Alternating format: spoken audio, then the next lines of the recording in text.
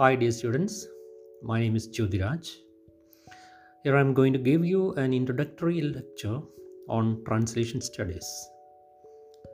So, I know that you're all students of a certificate course in translation studies. So, keeping that in mind, I'm going to give you the basic concepts or an elaboration of the basic concepts in translation theory and practice. Okay. You know that language is a highly complex social phenomenon, and this phenomenon will persist as long as our society continues to exist. So, language is considered to be the most important medium through which the members of a community exchange or conceal thoughts.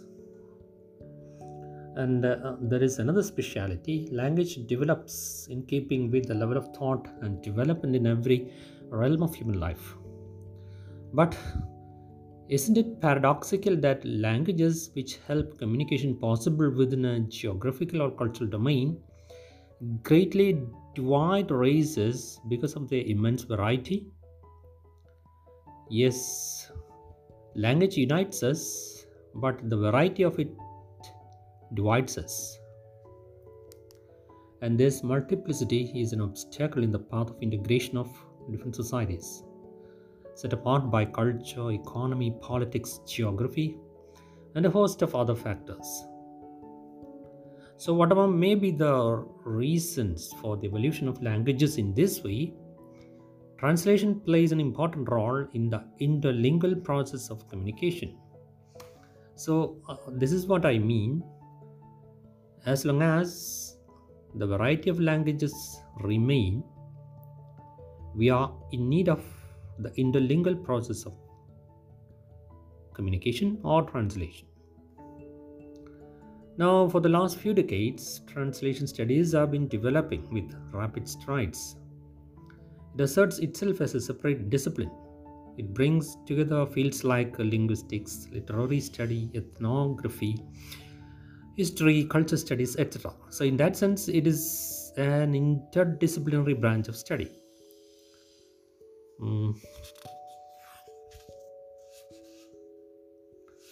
Now, let me tell you about the various definitions, theory, and principles of translation. The word translation is made up of two words, trans and latum. The former Latin word means across or beyond, and the latter means carried or borne. So, thus, translation is a carrying across, or it acts as a bridge that attempts to fill the gap between languages. Let me repeat. Translation is an act of carrying across, or it bridges the gap between languages. But it is interesting to note that the question of how to translate occupied the center stage for a long time until the question what actually translation is was discussed. So there was a long controversy between word for word translation and sense for sense translation. Word for word versus sense for sense. But it came to an end long ago with the latter winning the battle, meaning sense for sense translation won the battle. Again, translators of religious texts who thought that changing the original structure was blasphemous practiced the former method, meaning word for word. Alexander Tytler's treatise, Essay on the Principles of Translation, was published in 1790, and it laid down the basic principles of translation. They were these. Number one, translation should give a complete transcript of the idea of the original work. Let me repeat. Translation should give a complete transcript of the idea of the original work. Number two, the style and manner of writing should be of the same character with that of the original. And number three, the translation should have all the E's of the original work. E's, the spelling is E-A-S-E. Okay. So that was one of the earlier works in translation. Essay on the Principles of Translation, published in 1790. Okay, and another famous writer is J.C. Catford. He has written a very famous treatise entitled Linguistic Theory of Translation. And J.C. Catford defines translation as a replacement of textual material in one language, meaning source language, by equivalent textual material in another language. TL. TL means target language. So learn these phrases: source language, from which, or the language from which the translation is made, and the target language, TL, to which, or the language to which the translation is made. Now, based on the principles of linguistics, Catford has made a comprehensive analysis of translation. I mean that his theory, the theory of J.C. Catford, was linguistic in nature.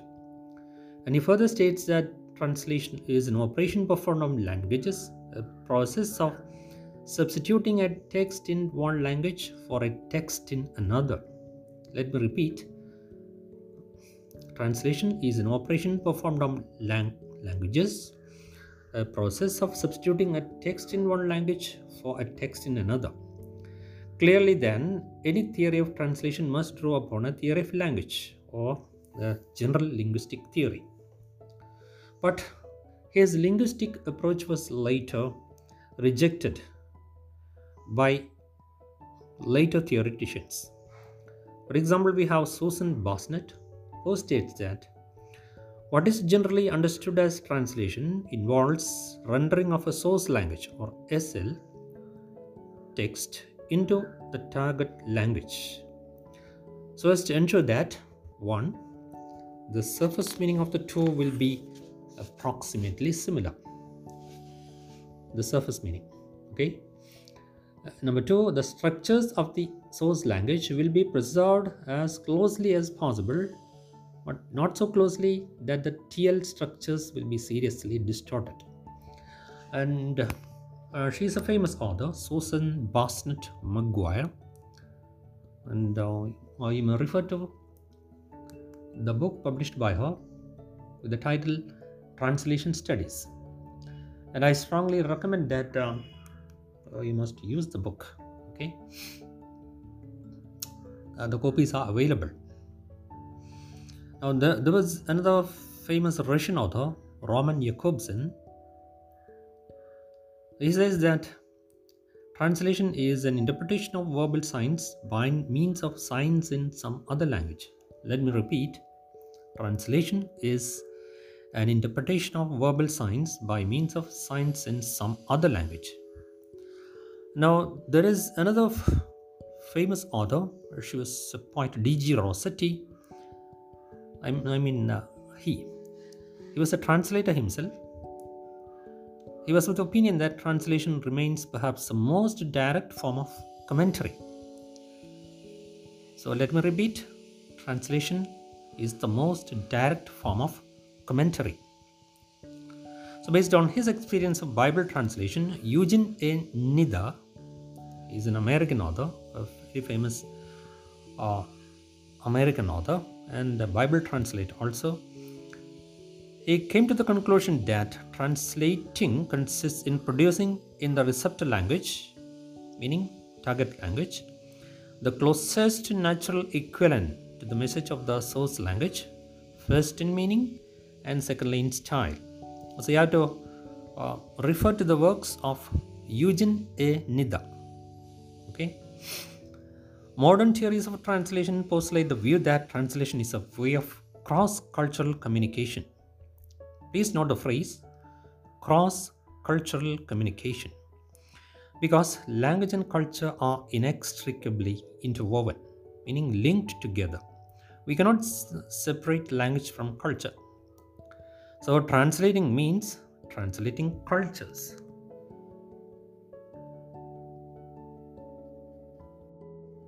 Dear students, there is another famous author. His name is Lawrence Venuti. He is a contemporary author. He says that Translation is a process by which the chain of signifiers that constitutes the source language text is replaced by a chain of signifiers in the target language, which the translator provides on the strength of an interpretation. Please note the phrases: chain of signifiers in the source language and chain of signifiers in the target language. And he lays emphasis on interpretation also. So these are all factors linked with the idea of translation. So let me discuss another aspect relating to translation.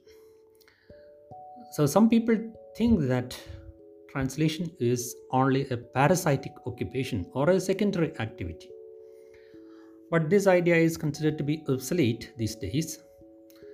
But some people still believe that translator will have neither original contribution nor any imaginative skill. Rather, the translator's venture is only an attempt at imitation. But the fact is that translation of a text is only an aspect of the manifold activities of human beings. All our actions are a translation of the thought process, which come as a result of the social pressures experienced by the human brain. Now, according to George Steiner, another famous author, he has written a very famous book, After Babel. You may refer to that book, After Babel, and you know the significance of the biblical image Babel. He says that any model of communication is at the same time a model of translation. So wherever there is communication, there is a model of translation. So inside or between languages, human communication equals translation. So this is the most general sense in which translation is viewed. Translation is everywhere. When I speak, I translate my thought into words. When somebody else speaks, they translate their idea into words. Then we may think of translating an idea into practice like that.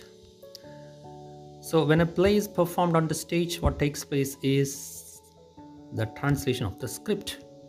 What an artist does with the shade of colors is a translation of his or her idea of a particular incident, impression, emotion, or thought.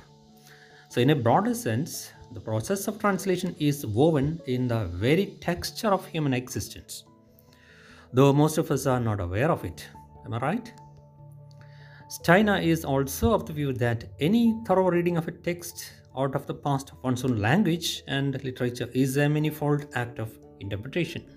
So, by this time you might have understood that George Steiner, Steiner, he lays so much emphasis on interpretation. So they are very much connected.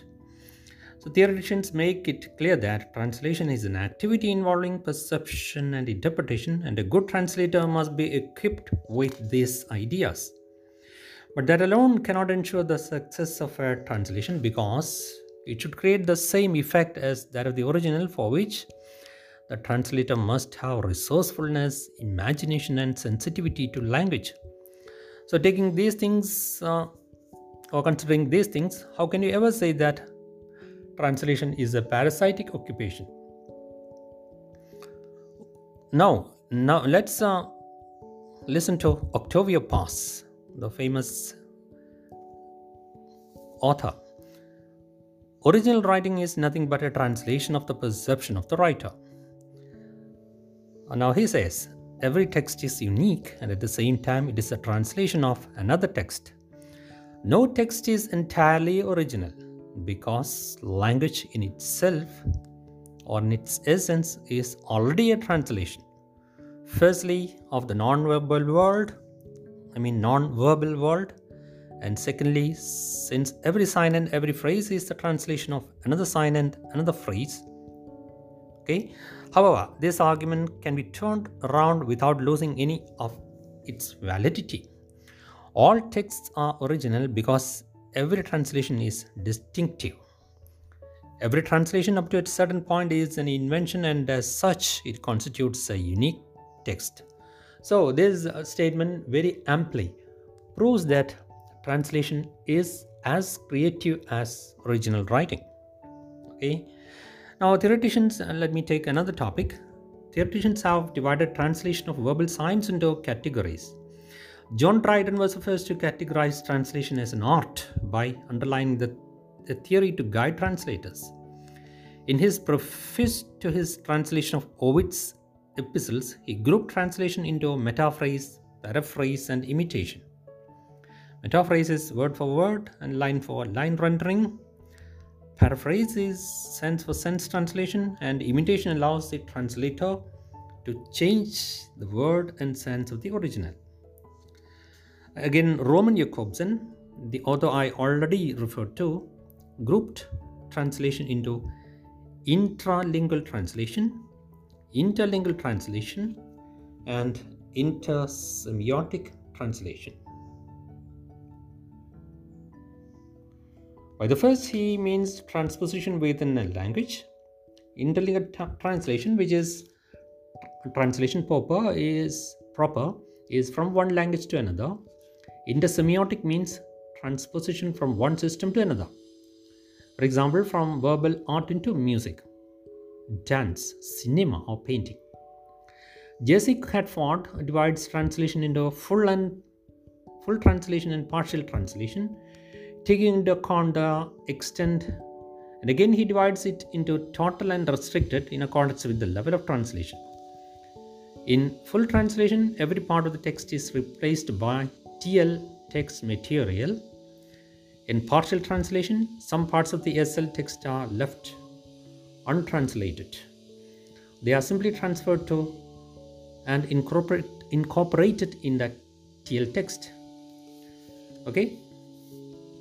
Now there are two basic conflicts in the field of translation, and it has been literal translation versus free translation, emphasis on form versus concentration on content. Now in the formal method, the emphasis is on form, and it can be employed where the languages are close in structure.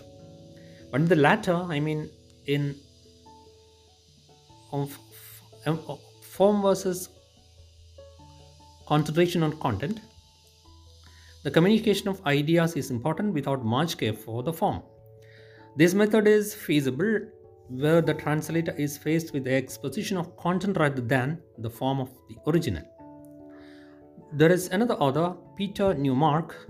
He distinguishes between two types of translation, that is communicative and semantic. Communicative translation and semantic translation. Communicative translation attempts to produce on its readers an effect as close as possible to that obtained on the original readers. Semantic translation, on the other hand, attempts to render as closely as the semantic and syntactic structures of the second language allow the exact contextual meaning of the original.